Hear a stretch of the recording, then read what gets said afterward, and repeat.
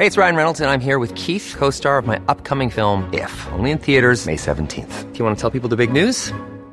All right, I'll do it. Sign up now and you'll get unlimited for $15 a month and 6 months of Paramount Plus Essential Plan on us. MintMobile.com/switch. Upfront payment of $45 equivalent to $15 per month. Unlimited over 40 gigabytes per month. Face lower speeds. Videos at 480p. Active Mint customers by 531.24 get 6 months of Paramount Plus Essential Plan. Auto renews after 6 months. Offer ends May 31st, 2024. Separate Paramount Plus registration required. Terms and conditions apply if rated PG. Many of us have those stubborn pounds that seem impossible to lose, no matter how good we eat or how hard we work out. My solution is PlushCare. PlushCare is a leading telehealth provider with doctors who are there for you day and night to partner with you in your weight loss journey. They can prescribe FDA-approved weight loss medications like Wegovy and Zepbound for those who qualify. Plus, they accept most insurance plans. To get started, visit plushcare.com/weightloss. That's plushcare.com/weightloss. The Late Lunch with Blackstone Motors. Now open in Dundalk, beside the Dundalk Retail Park. The nearly new sale is now on at Blackstone Motors, Dundalk. You're very welcome to Friday afternoon's Late Lunch on LMFM Radio. Coming up in this afternoon's show, later on, we're getting behind Fred Cook again. He's taking part in Dancing with the Stars, and we want to get him to the final, folks. So we'll have a chat with the man himself in a while. Lose weight and feel great. We're in the gym with Siobhan O'Neill White today. And, of course, it's Friday. Final Friday of the month. Women with Opinions. Lots to chat about for the ladies from 2 to 3 this afternoon. But first, Liam Leach was one of the stars of the all-conquering Newtown Blue side of the 1960s. A wonderful team who won 7 titles in that decade. In total, Liam holds 9 senior medals, starred for his county on numerous occasions, and was an all-round talented sportsman. Following a recent illness, Liam sadly passed away yesterday at the age of 81. And to pay tribute to the great man, I'm delighted to be joined today by his lifelong friend, Charlie O'Brien. Charlie, you're very welcome to the show. Thank you very much, Jerry. Thank you for joining me today. You do go right back with Liam to childhood. Tell us about those early years and football and you and him. Well, I myself had to go to England. My father sent me over to England to his brother, and that was I was 14 years of age. I worked in England for 2 or 3 years, and I came back. Father wanted me home, so I came back. But when I came back, I met up with Liam Leach. We were 16 and a half years of age. And the chat was all about football.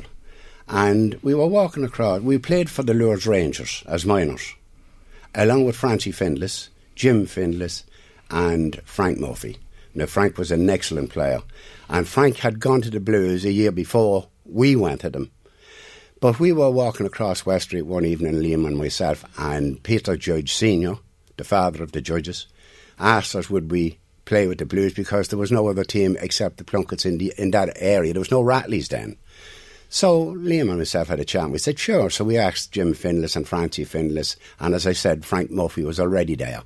So we went to the Blues around about 1956 is the year we went to the Blues. And the Lourdes Rangers, that was Father Kevin Connolly's team, was it? Yes. Yeah. Yes. And that was a minor team, was it? It was a solely minor team, and there were red and green stripes down the jerseys. That was the jerseys, and a lot of great footballers like Jackie Reynolds, and a lot of players played for the Lourdes Rangers. But as I said to you, when the Lourdes Rangers were finished as minors, you had to go to somewhere else. Okay, so the Blues was your and Liam's and other great players' destination. Yes. Now, the early years with the Blues, it wasn't all bells and whistles and success, was it? As the lads, senior lads in the Blues would all tell you, the judges and all tell you, like, it was hard going in 1956, 7 and 8. Now, we won the junior championship in 58. But in 55, 6, 7, we were struggling, and we had players on just wearing the jersey. But we went on from there, and the Blues became a household name in Louth. What a team that was. The team of the 60s. And there's never been a team like it to dominate a decade, ever. No. I would say, without a shadow of doubt, that the Blues should have won from 61 to 1970, should have won every championship that was there. Even though you've won, 7 or 8 in that time. Yeah, to 70 was 8 if you take the 60s and into 70 as well. But you really feel the O'Reillys beat you. Is that still a little 65. bit of a sticker in 65? A point. Yeah, bet by a point. That was a local derby. Yeah. But you had the great Muckle McKeown playing that day, and Mickey Leach. Mickey Leach kicked points from all angles, from all over the field. So that was brother playing against brother in that final? Two brothers playing on the Rallies and two on the Blues. Well, Pudgy couldn't play that day because he had a very bad illness that time. But the two on the Blues. But I said to Mickey after the game, I said, "You're somebody to score all them points against your brother." But look, let's talk about the brother Liam. How would you describe him as a footballer? What kind of a player was he? He was a genius. Liam Leach would have got on any team in Ireland. Of that there's no doubt in my mind. I was talking to a man only this morning that played for the Clans, and I said Larry Muckian was his name, and I was talking to Leslie Toll as well, and both of them said it was just a nightmare playing against Liam Leach. A nightmare. He was that good. He would send you right, he would send you left, he would kick the ball over the bar, he'd stick it in your net. He was that good. He was a left-sided player, played out on the wing, wasn't he? Yes, but he had both feet. He was he could kick with both feet. Yes, what a talent. What a talent. So to sum him up in another way was that I often seen when we were in the shed, and Liam Leach, you could count on one hand the amount of games over them years that he missed. And when we'd be in the shed and all the stars of the Blues were there, all inter-county players, and the shed would be silent, especially if it was a championship match. The shed would be silent, it'd fall asunder because Leach wasn't playing. Leach was the man. He was the man. Was the star of stars. He was the man that drove that team. He was the man. He would not give in. He would not give in to anybody. And in the training ground, when we'd be playing, and we'd have 15 players each side below the Christian Brothers field, and we would kill each other. And the Blues used to say the hardest games we're having all year is against each other. And when it come to the end of the game, Leach would say, we'll play, last goal counts. The lights of the cars would be on. And he wouldn't leave until he got the last goal. Do you know what I mean? And them was great times below the Christian Brothers field. Absolutely brilliant. He went on to excel as well with the county, didn't he? He was a fantastic county player. He was. I'll just bring you back to when they played Longford. Leach played Longford in Navan, Liam, and played along with his first cousin, Muckle. And Liam got Sports Star of the Week in the Irish Independent that week. For his performance. Performance for Louth over in Navan. And Muckle, his cousin, got it in the press. But they were two exceptional talents. Them two boys were two exceptional talents. Now, I have to be fair to the rest of the Blues. You had Jim Blackie Judge, who was absolutely out of this world as a player. Jim Judge, I'd say, holds an all-time record. He played for the Louth minors, juniors and seniors the 1 year. All in the one calendar year. At 16 years of age. He was actually serving his time for Johnny Clark and Mary Street, and Bob O'Malley took his photograph outside the Chapel of Ease and he said, "Jim, you've been picked to play for the Louth seniors." What a record that is. And you think of the others like the great Jimmy Mulroy, who was there brilliant, as well. Brilliant. Matt Murphy, the goalkeeper. Matt Murphy, a fantastic goalkeeper. And you're saying that Leach... And Jar. Yeah, and Jar. Even though Jar played against us when he was playing with the Burrows in 61, you know. But you are saying today, from your time with them all and everything, you are saying that Liam Leach was top of the pile. Top of the pile, in my opinion. Yeah, and of course. And Blackie. Yes. And then came Jimmy. Yeah. We can't leave out the great Jimmy. No. Jimmy was a brilliant player. And I heard Danny on there, Danny Nugent, with the column on the sport, and he was talking about the 9 medals. He's a unique distinction, 9 senior championship medals. And the other 3 are? The other 3 are Jim Judge. Yep. Matt Murphy. Yep. And Jimmy Mulroy. Which we've mentioned, the boys them as well. 4 boys. They all have a lot of the rest of them have 8.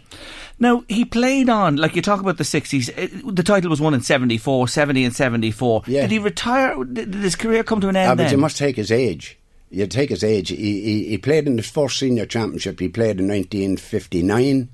His first senior championship was 1959. We were beaten by Dava Volunteers in the first round of the senior championship. In 1960, we were winning by 5 or 6 points in RD, and a shower rain came over and Dowdall's Hill beat us. So there was a big conversation about that. But we started off then in 61. Yeah. But if you take it, his first senior match was 59. And he played in 74. And he went from that to 74. And was in always great shape, wasn't he? He was a fantastic athlete. You were talking about his football powers.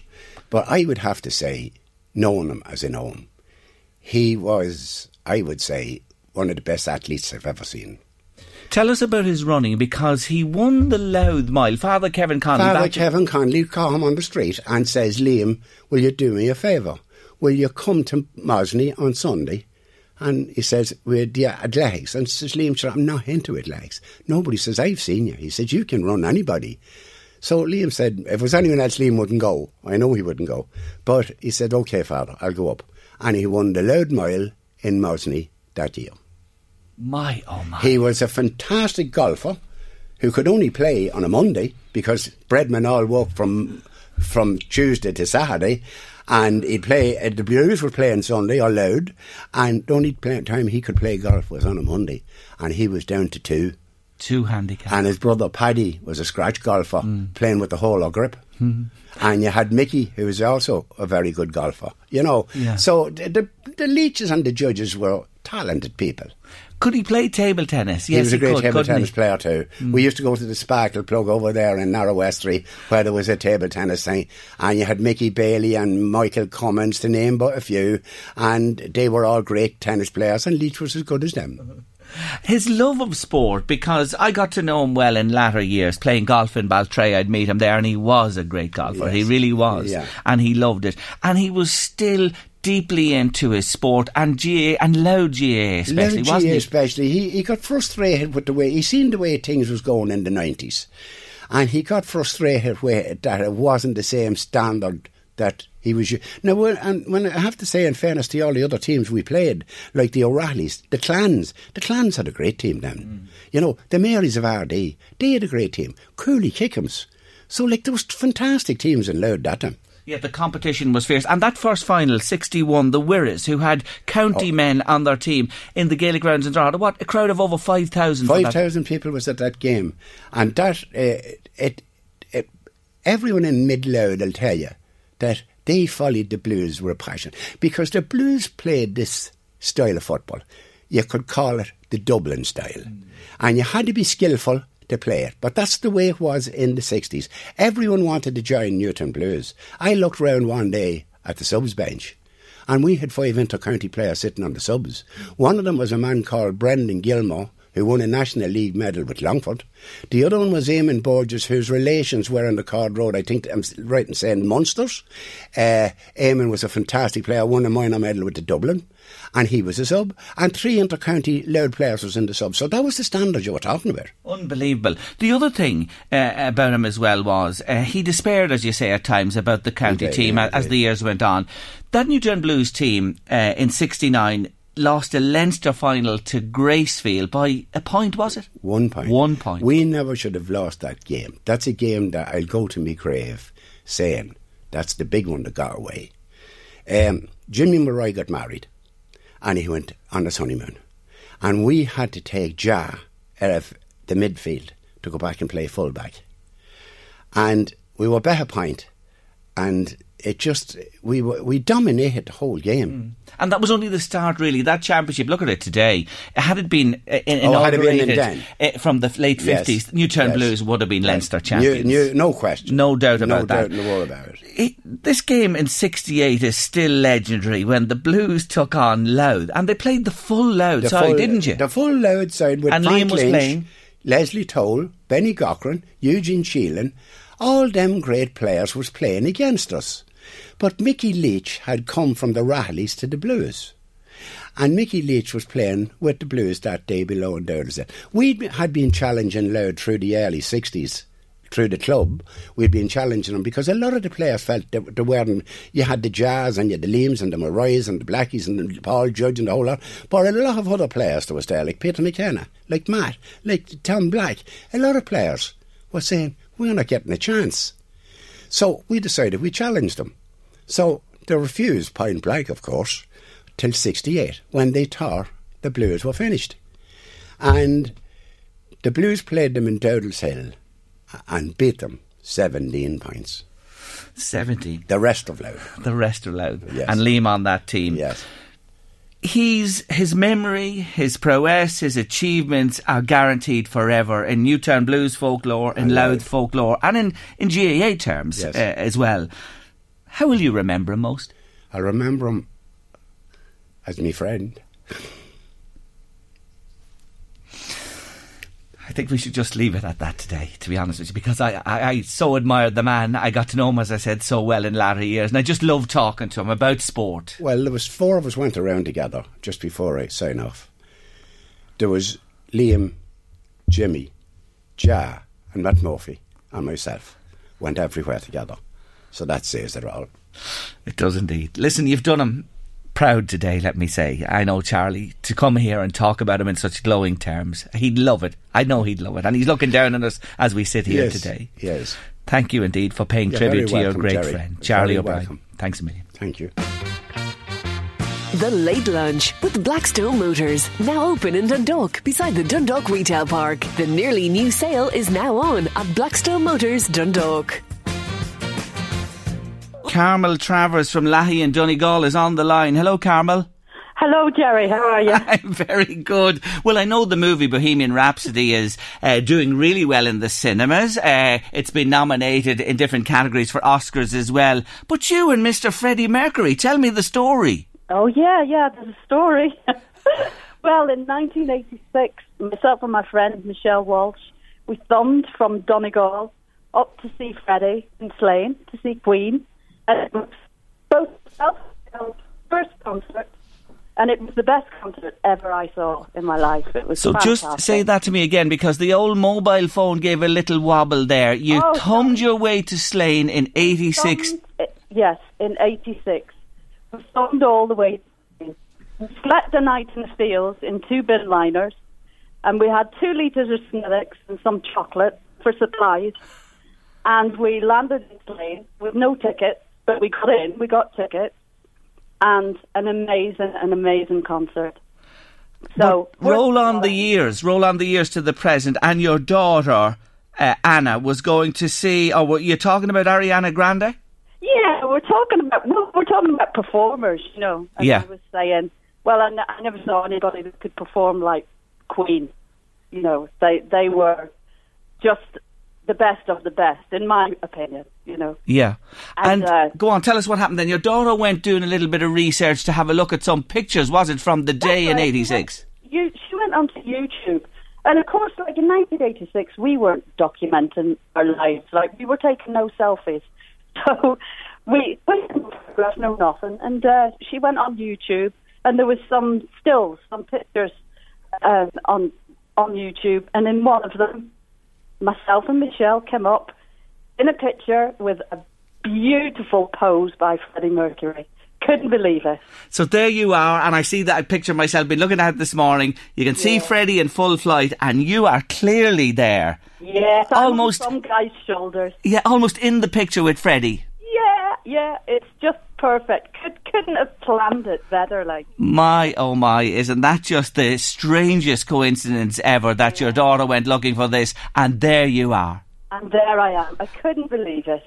I'm so delighted. Oh, absolutely brilliant. Yeah. Listen, I'm going to leave you there and go, but we're going to hear from the man himself. Thank you for taking our call. The line isn't just 100%, but I do appreciate it, and we've got the gist of it, Carmel. Thank you. Thank you. Bye-bye. Take care of yourself. Bye-bye. That's Carmel Travers there, 86 Slane. She's in the picture with Freddie, and here we have for you, Queen.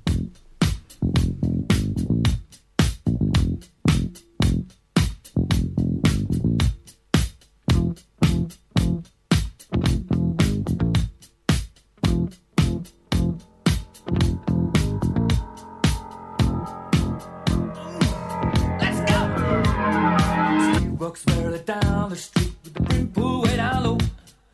Ain't no sound but the sound of his feet. Machine guns ready to go. Are you ready? Hey, are you ready for this? Are you hanging on the edge of your seat? Out of the doorway, the bullets rip to the sound of the beat. Yeah. Another one bites the dust. Another one bites the dust. And another one gone. And another one gone. Another one bites the dust. Hey. Hey, I'm gonna get you too. Another one bites the dust.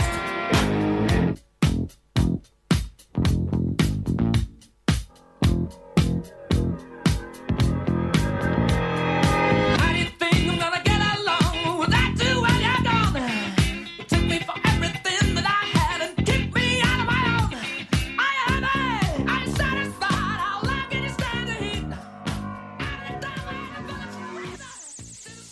Lots to chat about for the next hour. To hear them there in the background, they're away already, sure, even without microphones. I'm delighted to welcome to Late Lunch this afternoon Women with Opinions, Ciara Burke from Sage and Stone in Duleek, Angela McCormick, great to have you back with us, Angela, media consultant, and Carmel McCarthy from EMS and Associates. And hello to all our friends on Facebook Live, because we are live on Facebook as we speak, and you can see what's happening here in the studio as well as listening on LMFM radio.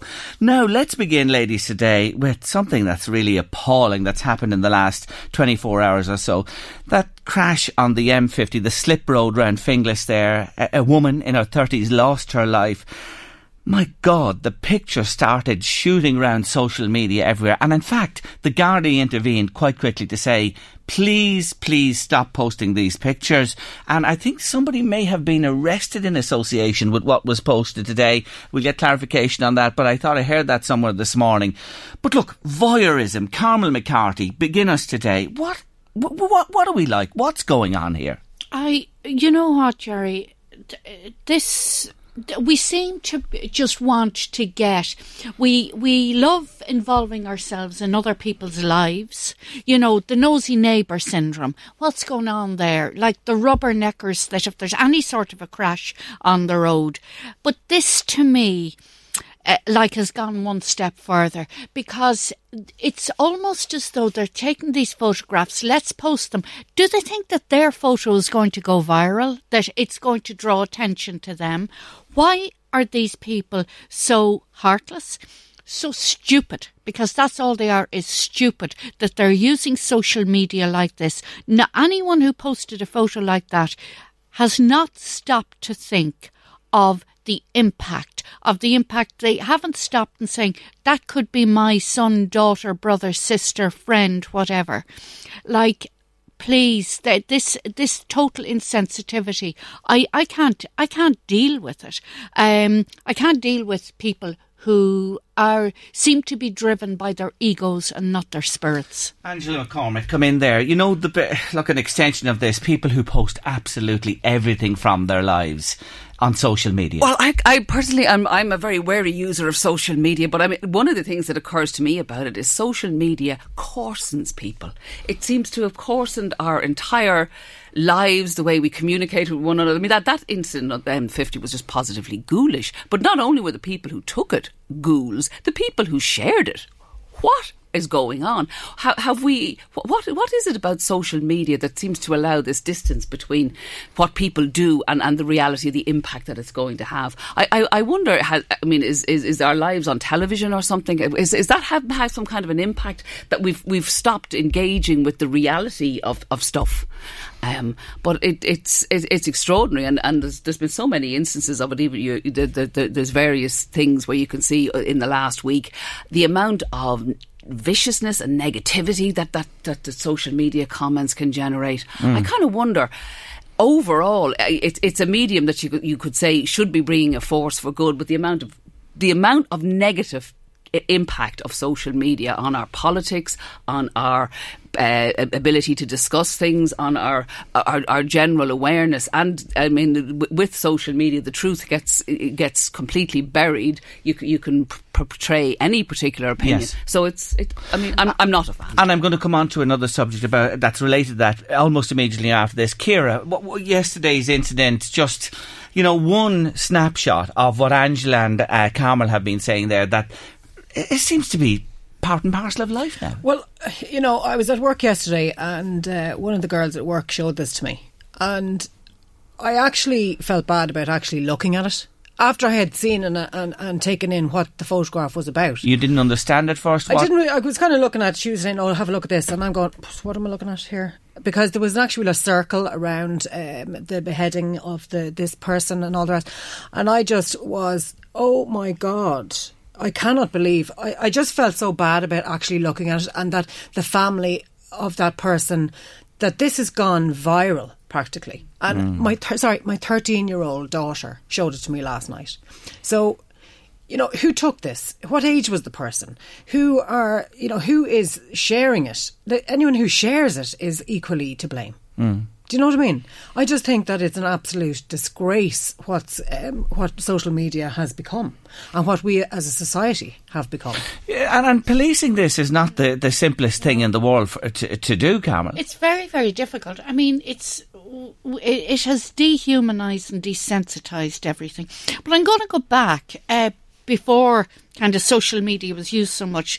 I think we all recall one of the tabloids on their front page put the photograph of Joey Dunlop when he was killed. On the motorbike, yeah. Yes. To me, it's just an extension of tabloid journalism, and people almost thinking that they can use the same approach. Yeah, on a themselves. mass scale, we have to say, because everyone and anyone can do it that has a phone. It's as simple as that. It's about sensationalising everything. So how do you change people's approach to this, or? Well, I don't know. I mean, even are we, to some extent, in the media to blame when you say the things about Joey Dunlop, or when you think about it, we have pictures of war, some big atrocity, a bomb in a mosque in Iraq or Iran or some sort of, and it's a faraway country, so you can say, well, we don't know these people, but somebody somewhere does, and indeed they, with emigration, their relatives could well be here. But we become kind of somewhat accustomed to seeing dead bodies on screens. Without actually thinking, do we really need to see this? And I know that there's an impact of war reporting to make it apparent as to the type of destruction. But I kind of wonder, have we lost the plot here? Because now that there's this sort of acceptance of say war reporting, we're now there's suddenly it's okay to put on accidents on the M50. Yeah.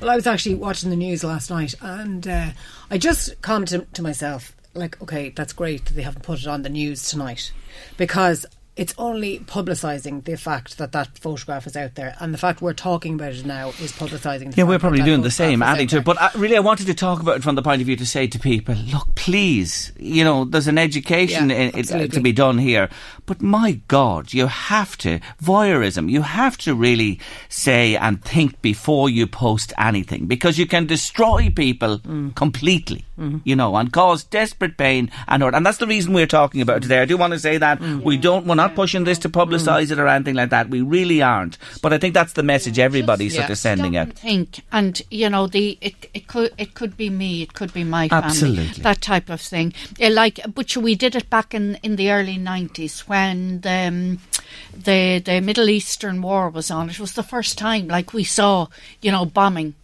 live on TV. Yes. And we have just grown arms and legs from there, because it's in our sitting rooms. At that time, I remember seeing, I thought it was horrific. There were pictures of bodies who had been carbonised with the impact of bombs in carbonised bodies on the ground. I thought, dear God.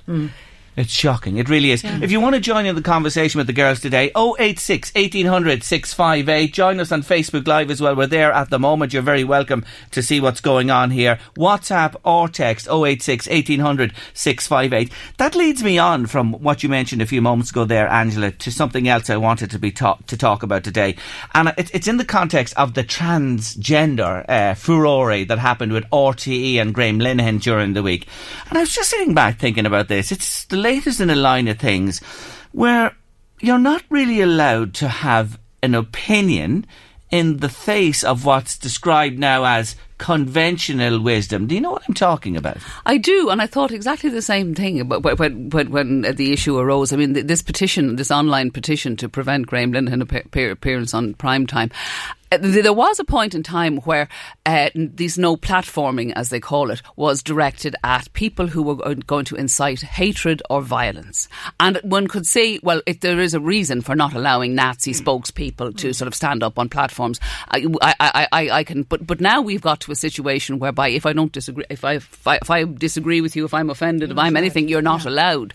The transgender organisations made a valid point that but as far as they were concerned, only people who were transgender were valid spokespeople, and I don't know that is okay. We can't have that case. I mean, no. we all can have, particularly as parents, as members of society, etc., can have an input into what is going to be perhaps a change in our legislation, and that change in our legislation can impact on our children and our children's children. So, you know what I was thinking as well over the last while, and it's come to me, like in all the big issues we have in Ireland, and this country is changing and changing for the better, and fair dues to people and that, but you're not allowed really have a dissenting voice. If you are against abortion, or have been, if you don't agree with same-sex marriage, you know, they're just two prominent ones that come to mind. There are other ones as well. You really are, you know, shouted down, or dissenting voices are not welcome. Am I creating the wrong impression there? Have I got the wrong impression? No. Like, if I said to you, I love Donald Trump, you know, you'd probably turn around to me and say, oh my God, what? But, like, he has so many people following him. But it's not good to a democratic society like ours to say that we like what he does. Imagine if if you say something like Graham Linehan said, that, you know, he didn't agree with transgenders and all that, like, we're actually not allowed to be politically incorrect. That's the point I'm getting to. Yes. In today in Ireland, that's the way it is. And you're right, I would disagree with you maybe. Like, I'm not a great fan of Trump's, and people know that from me. Yeah. But I listen to anybody, and I get comment here from people who love him. And they're entitled to their say and opinion. If you had someone who was, like, you know, so anti-Trump or whatever, they'd go, I can't believe you. Do you know what I mean? It's exactly the same thing. You're not allowed to be politically correct. You're not allowed not be politically correct. Isn't that bad for discourse and debate and... Where's freedom of speech? I mean, you know, so I've to spit my words out and look at them before I say them, lest I offend this one, that one or the other one. If they're offended, they have a right to defend themselves. So, to me, it's a load of rubbish. But then we've got to look, sometimes do people raise these issues for publicity? And that's the question I would ask here with the Graham Linehan issue. Was it another form of attracting attention, getting publicity? Well, I don't think it was that as such. I just think they want to control the debate. They want to control the narrative. And there is no the democracy or the idea of freedom of speech doesn't appear to just come into their consciousness, which is a pity. I think we're a very tolerant society, and we've hugely moved on. There was a point in time where there was only one view, and that was equally wrong upon us. You know, but I think we've gone way too far. The other side. Well, look, I'm just suggesting, and I throw it out to you, and you seem to be of the same thinking. What are you thinking out there in late lunch land this afternoon? Because we want to hear from you. 086 1800 658. WhatsApp, it's free, or text if you want to get in touch with us. Or you can pick up the phone. That's traditional 1850 715 958. More from Ciara, Angela and Carmel after the break. I think I'll put on my crash helmet here before we get into this one. Yann Moix, a French journalist, told the French edition of Marie Claire magazine recently that 50-year-old women were invisible in his world. He couldn't make love to one, much preferring a 25-year-old body, which he says is extraordinary compared to the 50-year-old, which is really ordinary. Carmel, I'd better let you in here first. Yann Moix and Carmel McCarthy. Yann Moix. Well, as the fella says, there's days I'm fed up, but I'm not hard up. And when you look at him, I don't know whether any of the listeners have seen a photo of him, but I would sooner look at his bank balance than his face, because he's a face on him like a well-slapped arse. That's the only way I can describe him. And the cheek of him to say that. I mean, to me, he's in his 50s and he wants a 25-year-old. Sorry, that's a bit creepy. I honestly find it creepy. I'd be completely invisible to him. Now, I don't mind if my belly was invisible and, you know, a few bits like that, but I want those invisible to everyone else.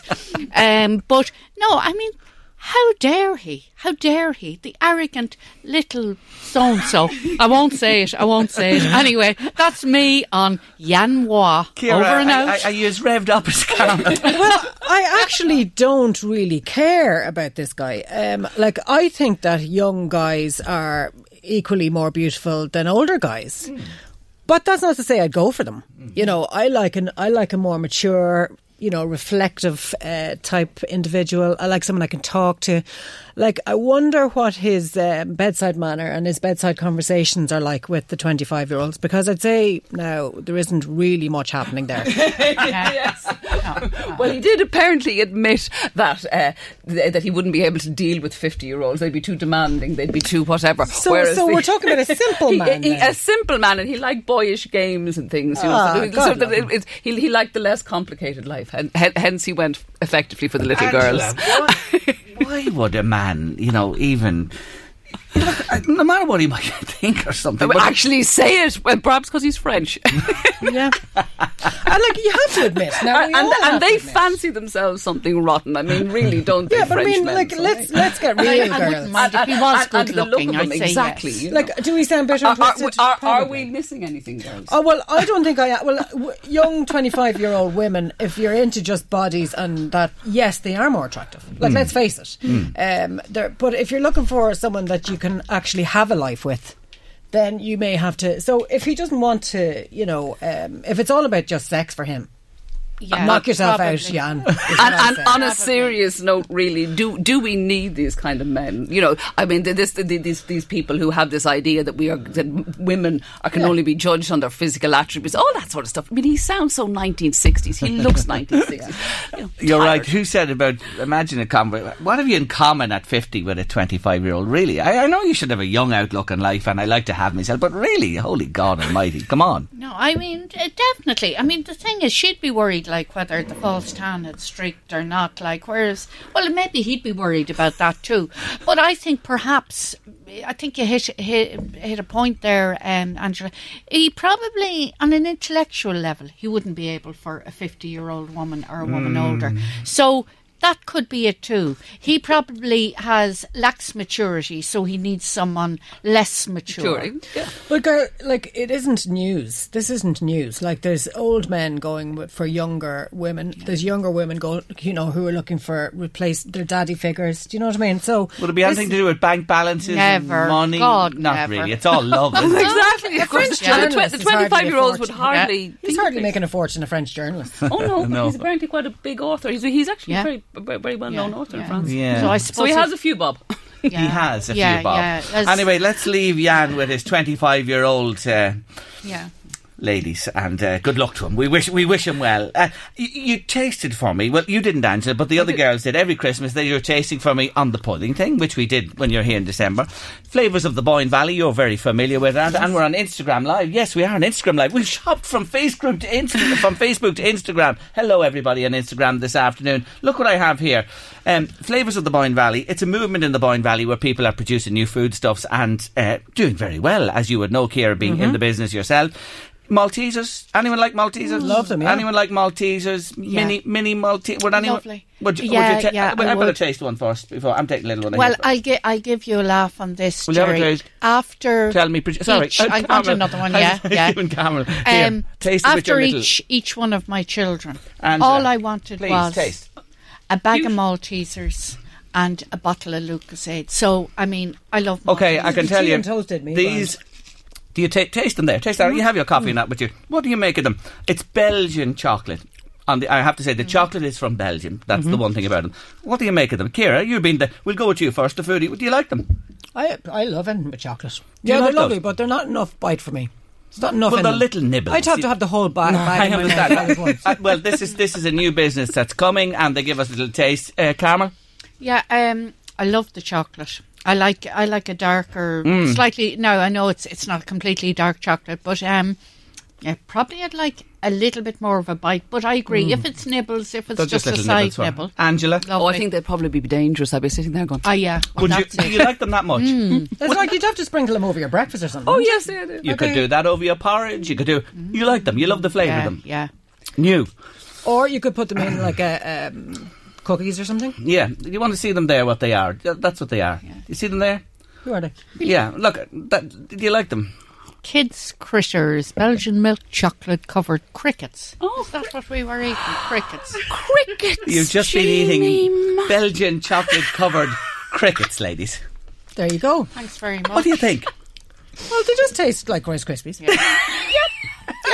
Chocolate Rice Krispies. Come here, my grandson feeds those yolks to his lizard. He does. He's not Caramel's looking a little pale. I will say that she's got a little pale after that. Does it surprise you, that they are actually crickets? They are crickets covered in milk chocolate. That's what you've been eating, and I've been eating here as well. I personally like them. Yeah, now, knowing, Angela, come on now, be absolutely honest. Knowing now that they're not Maltesers or a copy of Maltesers, but chocolate-coated crickets, what do you think? I think they tasted kind of like, I mean, I wouldn't have guessed. They were kind of, I don't know, crunchy or whatever. Yeah, but I suppose crickets would be. They are crunchy when you cook them. Dried up. I have to say, though, Jerry, once I discovered they're not Rice Krispies or Maltesers, I'm just that little bit less enthusiastic. Well, unless they come like, are they full of protein or something? Yes, they are. They? The reason I've got you to taste these, and I had to... Without telling us what they were, yes, by the way. I couldn't tell you what they were. I could have been allergic to crickets, you know. Oh, my God. And that's not anaphylaxis. I don't think you're allergic to anything, but crickets could be allergic to you now. I'm not sure about that. No, I might have a reaction. Never thought about that. Anyway, I had to lead in with the Boyne Valley. They are actually, they're from the UK. And I'll tell you what, the reason I want you to taste these is that they reckon actually for the world and for mankind that crickets and insects are going to become a big part of food and protein. You know this. Yeah. Well, they said that, you know, the... help me get out here. Was it I'm a Celebrity? Get me out. Millions of people have lost weight with personalized plans from Noom. Like Evan, who can't stand salads and still lost 50 pounds. Salads generally for most people are the easy button, right? For me, that wasn't an option. I never really was a salad guy. That's just not who I am. But Noom worked for me. Get your personalized plan today at Noom.com. Real Noom user compensated to provide their story. In 4 weeks, the typical Noom user can expect to lose 1 to 2 pounds per week. Individual results may vary. It's that time of the year. Your vacation is coming up. You can already hear the beach waves, feel the warm breeze, relax, and think about work. You really, really want it all to work out while you're away. Monday.com gives you and the team that peace of mind. When all work is on one platform and everyone's in sync, things just flow. Wherever you are, tap the banner to go to Monday.com. Many of us have those stubborn pounds that seem impossible to lose, no matter how good we eat or how hard we work out. My solution is PlushCare. PlushCare is a leading telehealth provider with doctors who are there for you day and night to partner with you in your weight loss journey. They can prescribe FDA-approved weight loss medications like Wegovy and Zepbound for those who qualify. Plus, they accept most insurance plans. To get started, visit plushcare.com/weightloss. That's plushcare.com/weightloss. The new Lancet report. Yeah, you know the I'm a Celebrity, get me out of here. You know the way they all try all these different foods and crickets and slugs and all the rest. And they said that there's new restaurants in Holland. Really? Yeah. Feeding this stuff as serving it up. But the thing is, when I think of crickets, all I can think of is the sound of them. Yeah, the sound of them. Hold on, no, in a box in my grandson's wardrobe. When I was staying there one night, and my daughter said, "Oh, go in and sleep in Stephen's room," and I went in to sleep in Stephen's room, and I couldn't understand what the racket was from the wardrobe. And she went, "Oh, I forgot to take out the box of crickets last night." So I'm suddenly a tad put off crickets. So, Carmel, next time you're there and you're not sleeping, bang, and into the gob. I'd probably need a few glasses of wine with me, Jerry, you know. Like, are they cut up crickets, or is there a full cricket in every bite? No, there's not. You're starting to work on the marketing side of this for this company. A cricket in every bite. Right. I love that. I like it. I think you've hit the nail on the head already. I think we'll take a break, and we might line up Buddy Holly.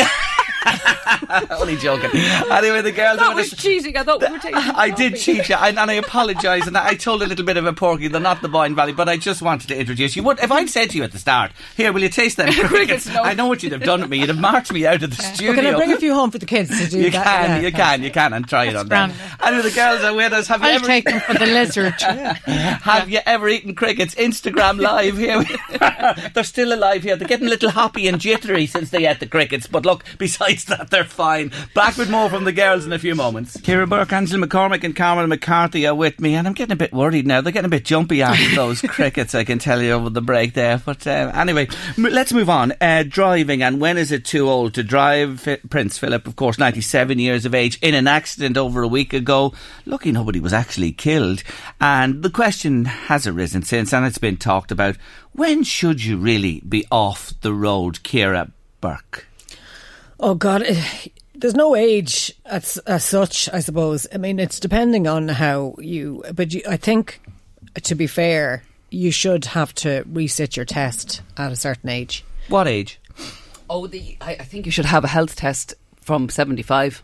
Because your capacities, your reactions, even your physical strength can just start to diminish, and people aren't very good at recognising. I've driven for 40 years. I can respect people's wish to keep independent, etc. But you have to recognise that you are in charge of a dangerous vehicle. Personally, I have a case that I know of a family friend of ours who was a painter who was working out on the street, in a safe place and whatever. A woman, an elderly woman, mounted the pavement, knocked the guy off his ladder, broke his back, is in a wheelchair, life utterly destroyed. The woman, who was aged in her 80s, had Parkinson's. She put her foot on the accelerator, it slipped, and she just kept going. She hadn't, fright, just ploughed into him. So you say from the age of 75, a test every year.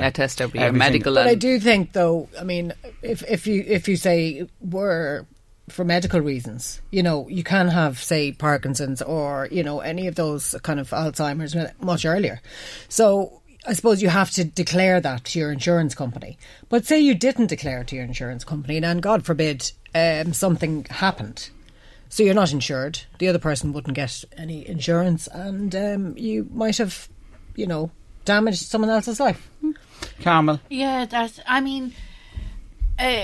I would say certainly 75 would be, I suppose, a good benchmark, but then it would be dependent too on your state of health and also on your own GP declaring you fit, because they're the one that knows you best, as opposed to an independent doctor, because like the GP knows the nuances of any illness you might have. But I think too an element of common sense has to come into it. I mean, I'm sure Prince Philip liked his little bit of independence and he could drive hither and thither, but here, come on, Sandringham itself is big enough that he can drive around there. He doesn't need to go out onto the main road. Exactly. He has drivers. I mean, it's not like it's not like they had to catch the bus. No. Yeah. Like some people could be living out at the top of a hill and need the car to get from A to B.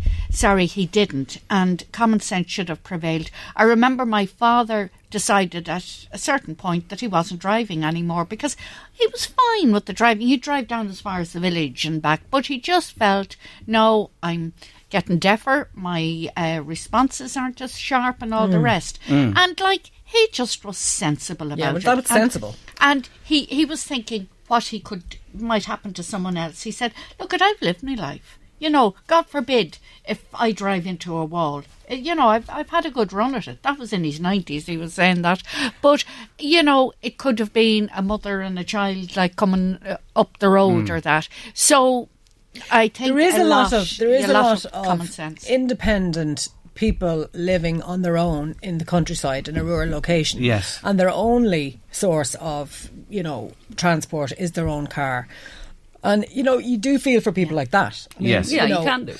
I know a couple of people who have moved into the village in order to not have to drive everywhere, and that, they've downsized and moved it. But, not everyone is prepared to do that.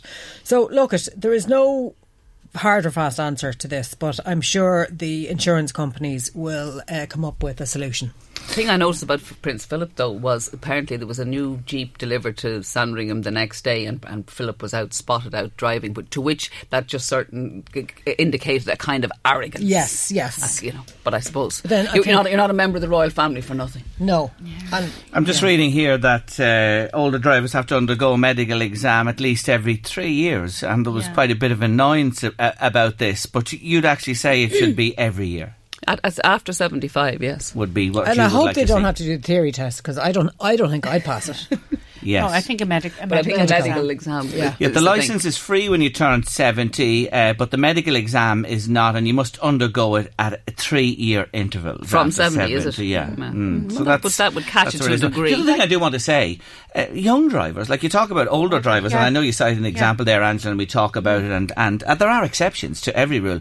But my God, I think if you look at the stats for danger, isn't speed with young men still the big thing? Well, it's the biggest killer in Ireland, isn't it? Apparently, though, with the stats that teenagers and older people have the highest rates of mortality in accidents. But one of the real problem with older people is if they have an accident, they tend to actually be more injured because of their age. They're frailer. So and we do want to say there are some brilliant drivers up to very senior years as well. A listener saying, I think you do well to listen to an interview with who do they say there? Professor Des O'Neill. He did recently on national radio about older drivers. Well, I'll have to listen to that myself back and see what he has to say. Hi, drivers over 80 should hand their licences in, because in my opinion, says a listener, it's too late to be driving 80 plus.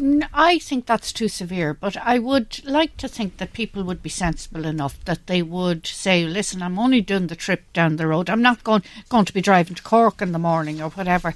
But I remember when Dad gave up driving, he still had his licence because he was still fit and healthy. There wasn't, but he reckoned his hearing was the worst bit, and God forbid he'd wear the hearing aid. But I think that people themselves should know when it's time to. Let me go back to something we were talking about earlier, and it was the point you were all making, and I said it appears to me to be the way anyway, that you can't have an alternative view. You're not able to argue, debate, you're pushed down or out of the way.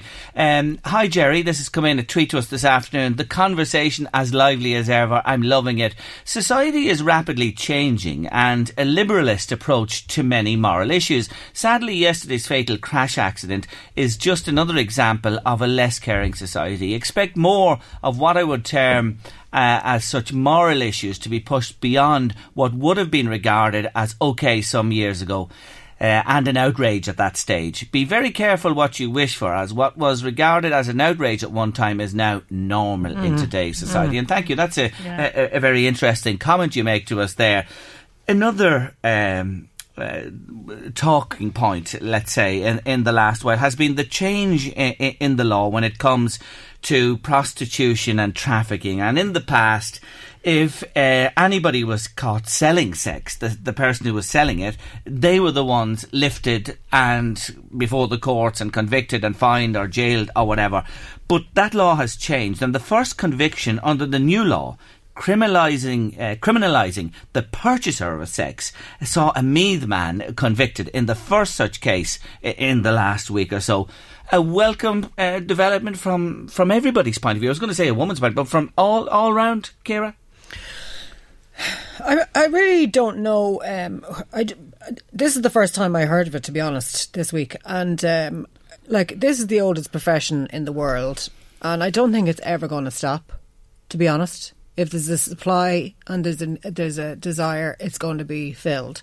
And it's just a matter of, it's a bit like, someone who purchases drugs. They're probably going to be, are they going to be criminalised now for purchasing drugs? Because it's another one of those things. Do you know what I mean?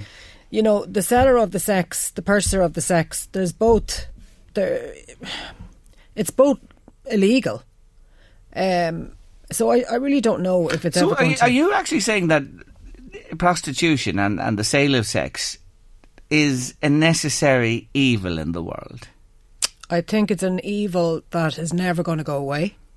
and it's going to be there as long as there's a need. Would you legalise prostitution? Possibly. So that the prostitutes, the people who are servicing this need, are looked after, and that there is proper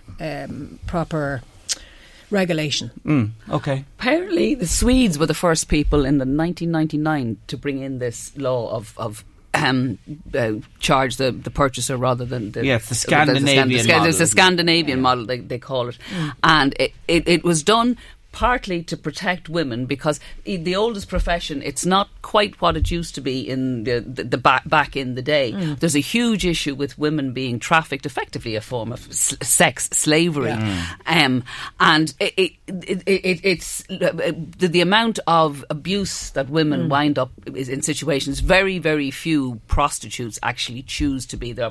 Presumably a very small percentage of them actually do, but most women, or indeed presumably men, wind up in that situation because they are for a variety of fairly desperate social reasons. And it's curious that what's happened in Sweden is that the numbers of men, mostly men, using prostitutes has halved. It was about 14% in the late 90s, and it's down to about below 7% now that would admit to purchasing sex. So it's changing the dynamic. And in terms of the numbers of women being killed, in Germany, where prostitution is legal, had about 70 prostitutes murdered in the last year, whereas Sweden had none. So it is operating to protect women. It's a nasty industry. It might have always existed, exactly, and it's getting nastier. Because of the trafficking. Because of the trafficking. You know, it begs the question, though, and it's like with drugs, with everything. They'll find another way. It'll drive it underground further. You know, that's what I would worry about more. It's what's the answer? I don't know. But it was to protect. I think it was to support the child protection laws as well, and to deal with the trafficking.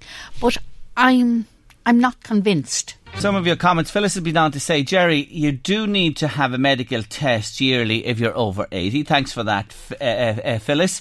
Also another comment there, treat him like any normal person, summons him, go to court and let the judge decide, and jail if necessary. I'd say that's about Prince Philip, to be honest with you. I do think they breathalyzed him after the incident. They did. Standard. It's a standard matter, of course, so whether we'll hear anything about that down the road or not, let's see. Paddy's been on to think, he thinks you don't have to be over 75 years of age to renew your driving licence. And Jerry, you're right, there's the most dangerous and stupidest drivers of all ages. You're right, Paddy, that is a fact. But there is always the question, when, as the years advance, are you safe to be on the road? Danny's been on to say the police are always asking people for footage and dash cam footage of accidents. Now you're saying for people not to record incidents. Well, look we're not saying that either. Like, dash cam does come into effect and helps police with things as well. But what we're saying, Danny, is where people just head out to an incident where some poor unfortunate is either in a crash or lying on the ground expiring or something like that. That is totally wrong. He also says that the ladies should leave their mobile phones with me for a week. No thanks, Danny. I'm all right. I have enough of a job managing my own. And he agrees with me that you should be able to give your opinion. Of course, and that's what the girls do here. And we let people express their opinions besides. Now, let's move on. The gift that keeps on giving. The Healy Rays. Yes, Danny, the latest into the ring. Non-meat eaters couldn't do a hard day's work, says Danny, if you don't have your steak, Carmel.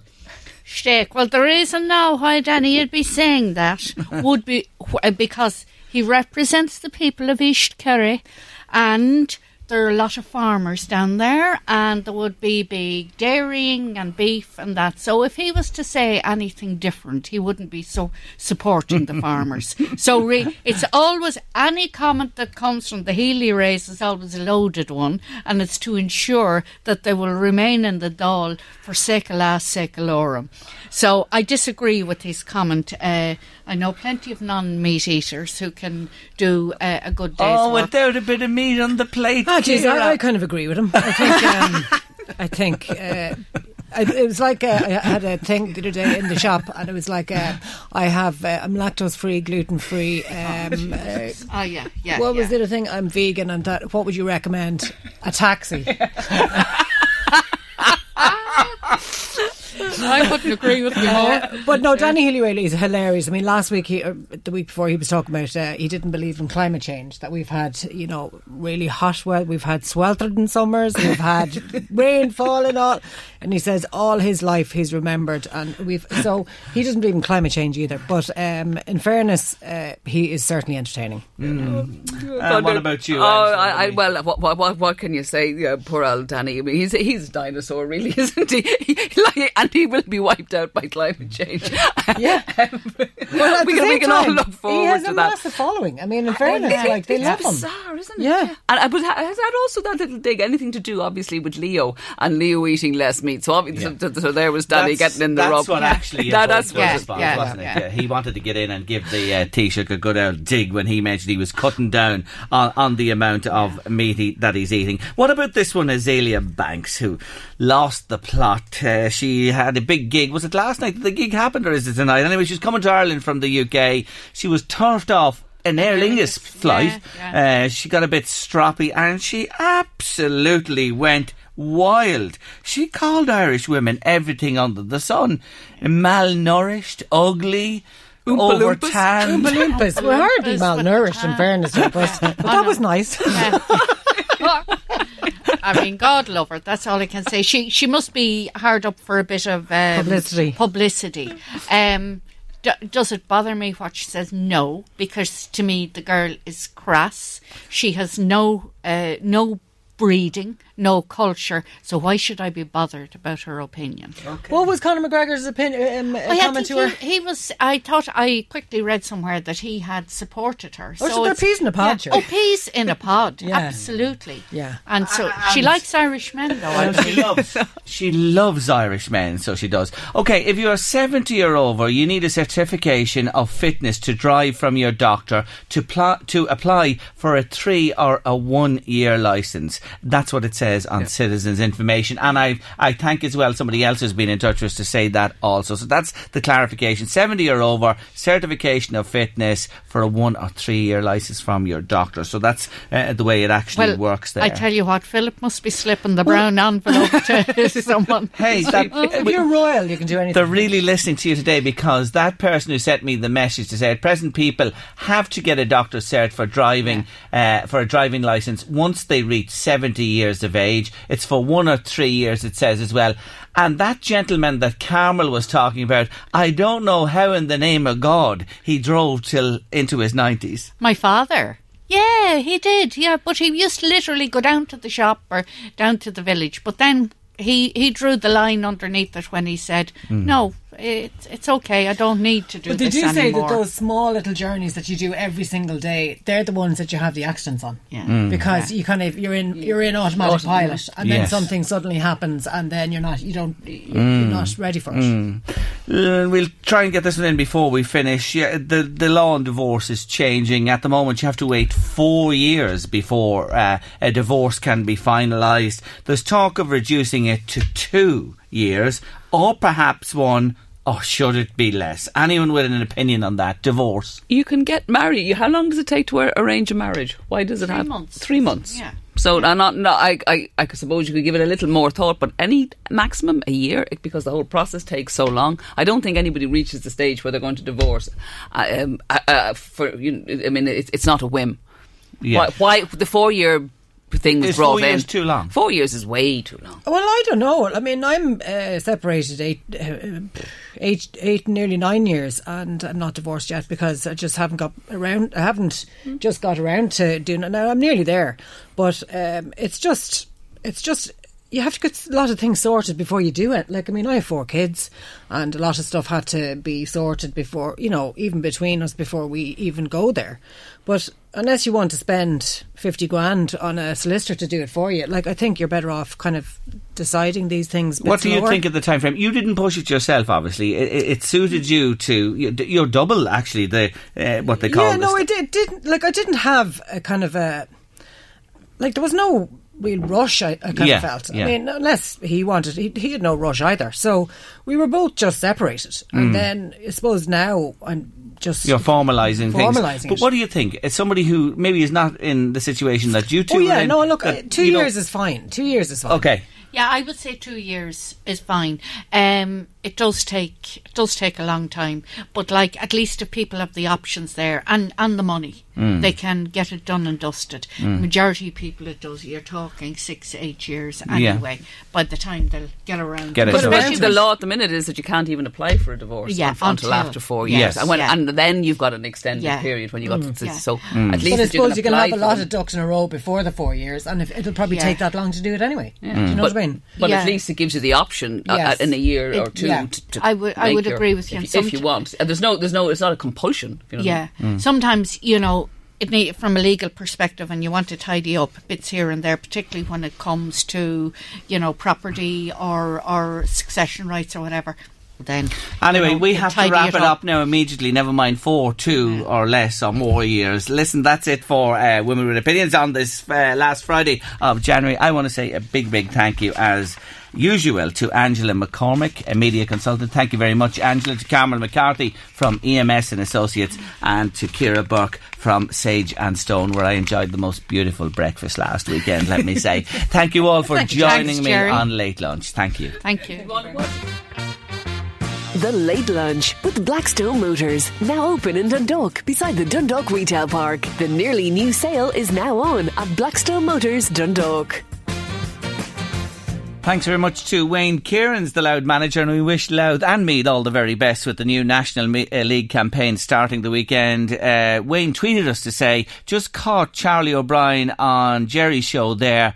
What brilliant anecdotes he shared about his teammate and lifelong friend Liam Leach. Plenty of Louth GAA legends mentioned, and whilst we look to the future, we cannot forget these guys from the past. Lovely words, Wayne. Thank you so much indeed for those, and we will podcast that tribute to Liam Leach separately today after the show. You can hear the full show back on lmfm.ie under the podcast Late Lunch there, but we will put Liam's tribute up separately as well today if you didn't get it earlier on with us on the show.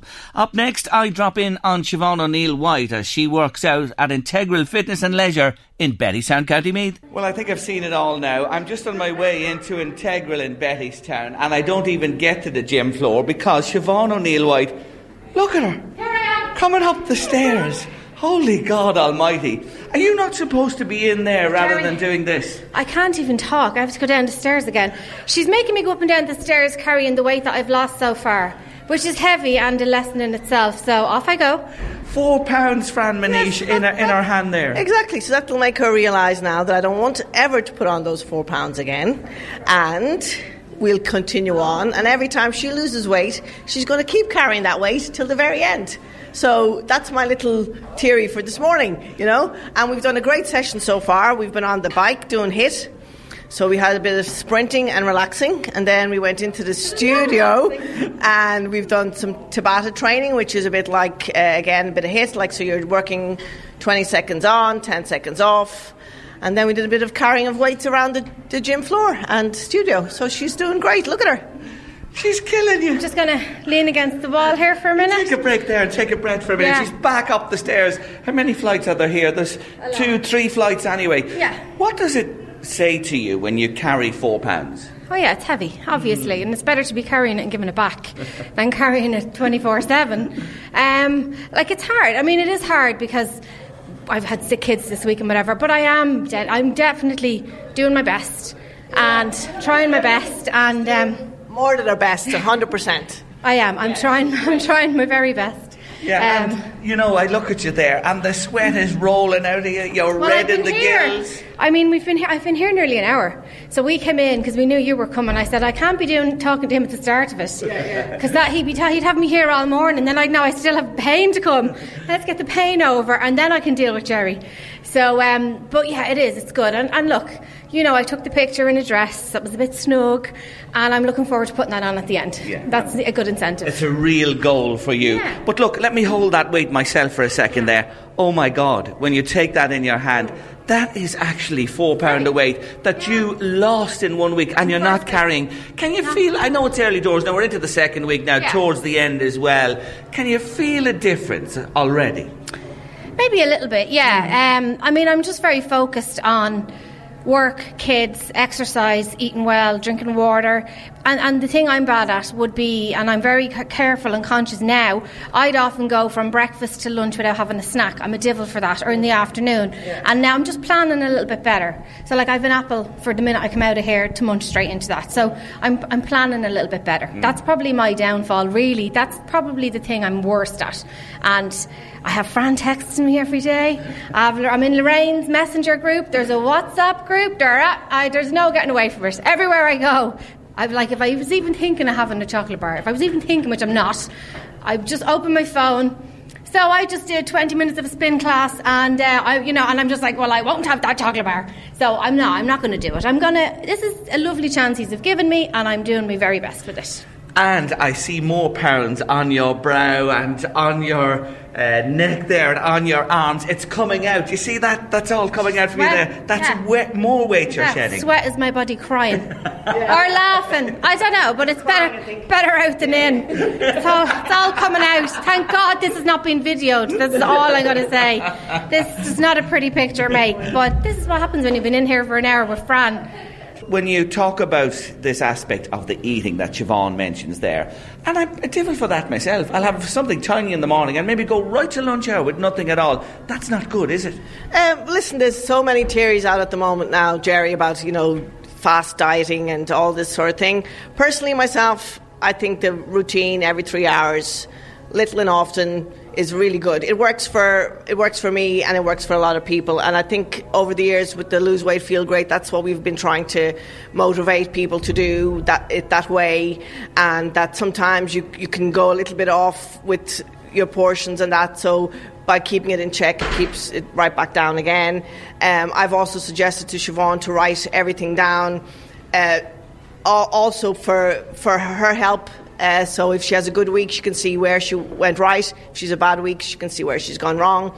And when you actually see it on paper, you go, oh, really? Is that what I've eaten, or is that all I've eaten? Like, some people undereat as well, and that's not great either. So, yeah, I mean, if Siobhan goes away after 6 weeks, even just taking that away from it, that's brilliant, because we, as mothers, we forget to look after ourselves sometimes, and she's not going to forget this 6 weeks to look after herself. She certainly won't. She has 4 people at home and a husband, Dave, that's going to remind her all of the time. Look, she's the child now, giving herself a little mop here, so she has to, because we're stopping her in her tracks for a moment. So look, from the weigh-in on Monday evening, how many sessions are you going to put in until we meet again to weigh next Monday? Well, we're hoping now to meet on Saturday as well. Not hoping, we are meeting on Saturday and then Monday as well.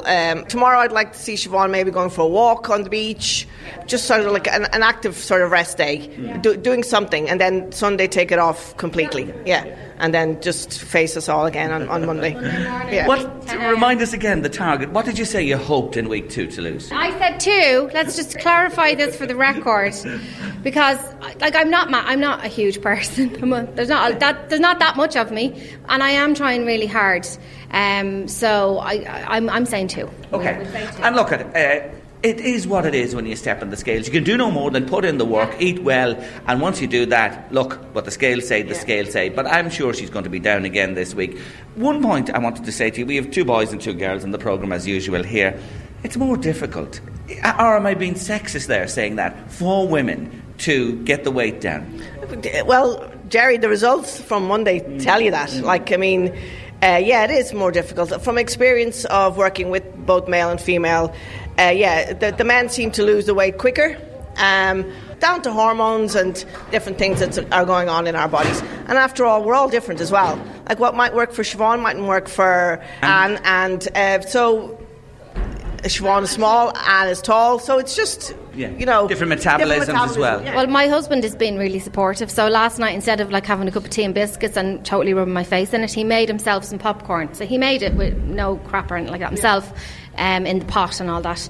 And he had his little bowl of popcorn and he was like, see, now I'm supporting you. But I can already see he's lost weight. Right. And he's hardly done anything. And I'm sweating myself ragged. And he's just, I can already see, he's like, my belt is a bit looser. I want to whip him with the belt. So, like, I mean, but it's good. That's for a different time of day. That's when the sun goes down. That's for the rest day.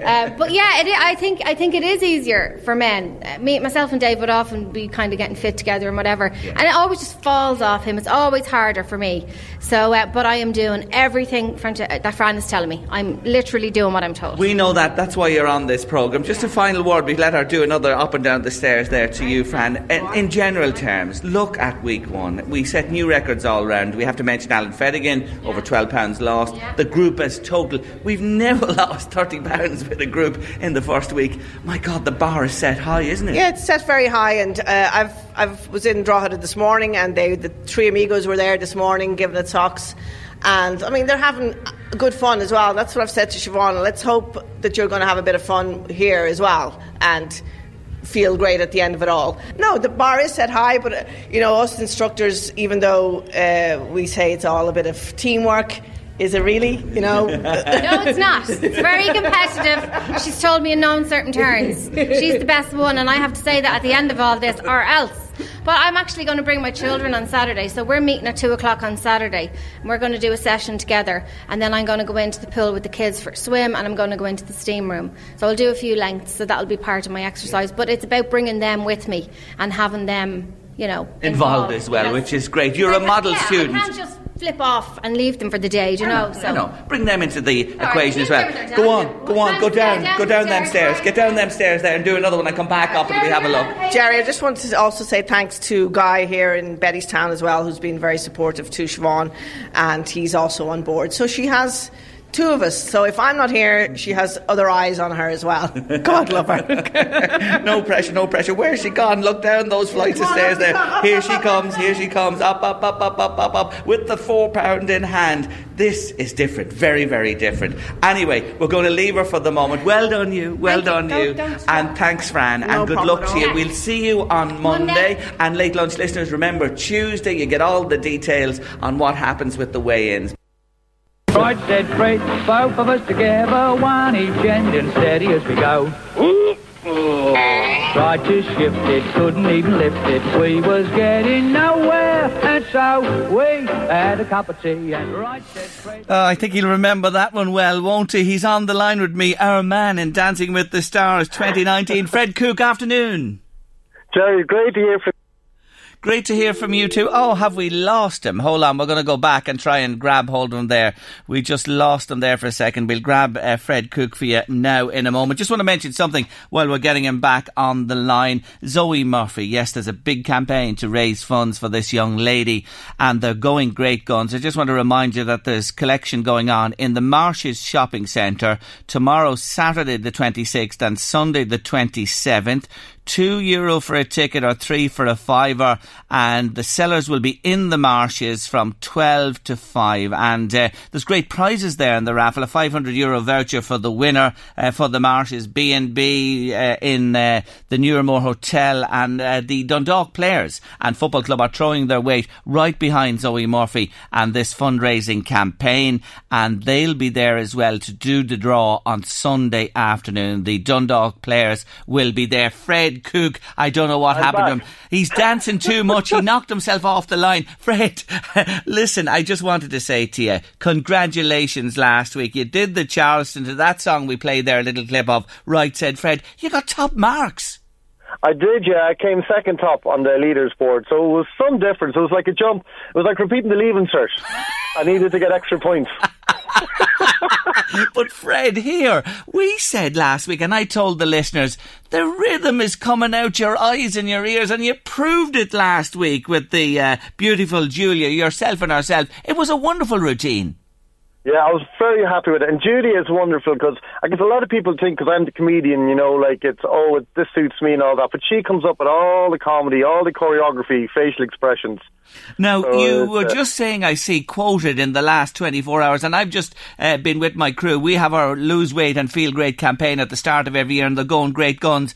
You feel the belt loosening a little bit already, do you? Well, you know what? I can hear people talking about it. I was getting a Lewis into rehearsal today, and I overheard people saying, my God, would you look at the body on him? He is such a champion. And if you don't believe me, Jerry, Peter Stringer was sitting right beside me. Is he? So you'll be Stringer-esque by the time you get to the final of the dancing, will you? Oh, completely, yeah. I'll be running around that rugby pitch. So now tell us this, the week ahead, what's your dance? What dance are you doing? My dance it's American Smooth. Right. And it's, I can't actually say the actual dance just yet, but it is, as Monty Python said, and now for something completely different. Yeah, it is. And it is. It still has comedy in it, and and nothing's wasted in the dance, but it's something completely different. So it's been, I guess dances suit different dancers, and for me, hopefully this comes across that this can suit me as well, because a lot of people are going, oh, because he does comedy and all that, the Charleston was funny and silly, and so that suited him, so he might be struggling from here on. But so I just hope with the judges and the viewers that they can see that I'm learning an awful lot. I'm putting it forward. Yeah, so you're going to have to show a little more poise, technique. You'll be slowing down, won't you? Yes, with this one. It is a complete contrast to the Charleston. But this lady is obviously a fine teacher you have dancing with you. She is wonderful, and she is so patient, like repetition. Now, she nearly killed me today, but we took 10 minutes apart and we were best friends again. So it needs that, like. Oh my God. So it really does get a little touchy at times when the preparations are going on. Sure, it has to. There's a lot going into it, isn't there? Exactly. And you've got 10 different dancers, and they're all trying to put their stamp on their own dance. So, and all the dancers are so uniquely different as well, like, so it's, and as Julia, my professional dancer, said to me, she goes, like, you have to perform it. It's one thing knowing the dances, but performing it. And I did that with the Charleston. Yeah, and go on. And funny enough, my first dance, I probably performed that, but I didn't get the technique right. So, now, like, I'm hoping to get the magic tree and get both right at the same time. So, please God, you will on Sunday. Tell me this, you know very well that here in the Northeast, we are right behind you. LMFM are backing Fred Cook in Dancing with the Stars. But how come the Republic of Carrick-on-Shannon are other big supporters of yours? What's the link with Carrick? Yeah, well, my mom grew up in Carrick-on-Shannon. Right. So I've had family there, and so I spent all my summers there. So there is a great support there in Leitrim. Like, I grew up in Kells, but I spent all my summers in Leitrim, and I went to school in Cavan. So I'm naturally designed just to win the Rose of Tralee. But all the counties sorted. You have fun in every camp. Jesus, you have a great combination there. Me, Cavan and Leitrim. How many? You really Some do. Combination, all right, isn't it? It is. Yeah. I just want to remind LMFM listeners, get behind Fred on Sunday night. And how do you do it? When the voting lines open on Sunday evening, you text Fred. It's very simple. Fred to 53125. That's Fred to 53125. Give him a vote on Sunday. Keep him moving along. This man could be the next Fred Astaire. Thank you so much, Jerry. Good luck to you on Sunday. We'll be rooting for you all the way. Wish you the best. Not at all, Fred. Take care of yourself. See you next week. See you next week. Take care. Bye-bye. Bye-bye. Fred Cook, he's a brilliant... What a funny man he is. He is a really, really funny man. So votes for Fred, please. 53125 on Sunday evening. That's a lot on Late Lunch for the week. Thanks to our guests who joined us during the week. To you, our listeners, who are with us every day. We love to have you with us. And to my new producer, my new full-time producer, Louise Walsh. Thanks a million. She is such an integral part of Late Lunch. She's just brilliant, and she puts this show together with me every day. Couldn't do it without her. Anyway, that's it for another week on Late Lunch. Last week, can you believe it? 4 days in January, and the 1st of February beckons. See you next week for more guests, more chat, more crack on your Late Lunch. The Late Lunch with Blackstone Motors. Now open in Dundalk, beside the Dundalk Retail Park. The nearly new sale is now on at Blackstone Motors, Dundalk.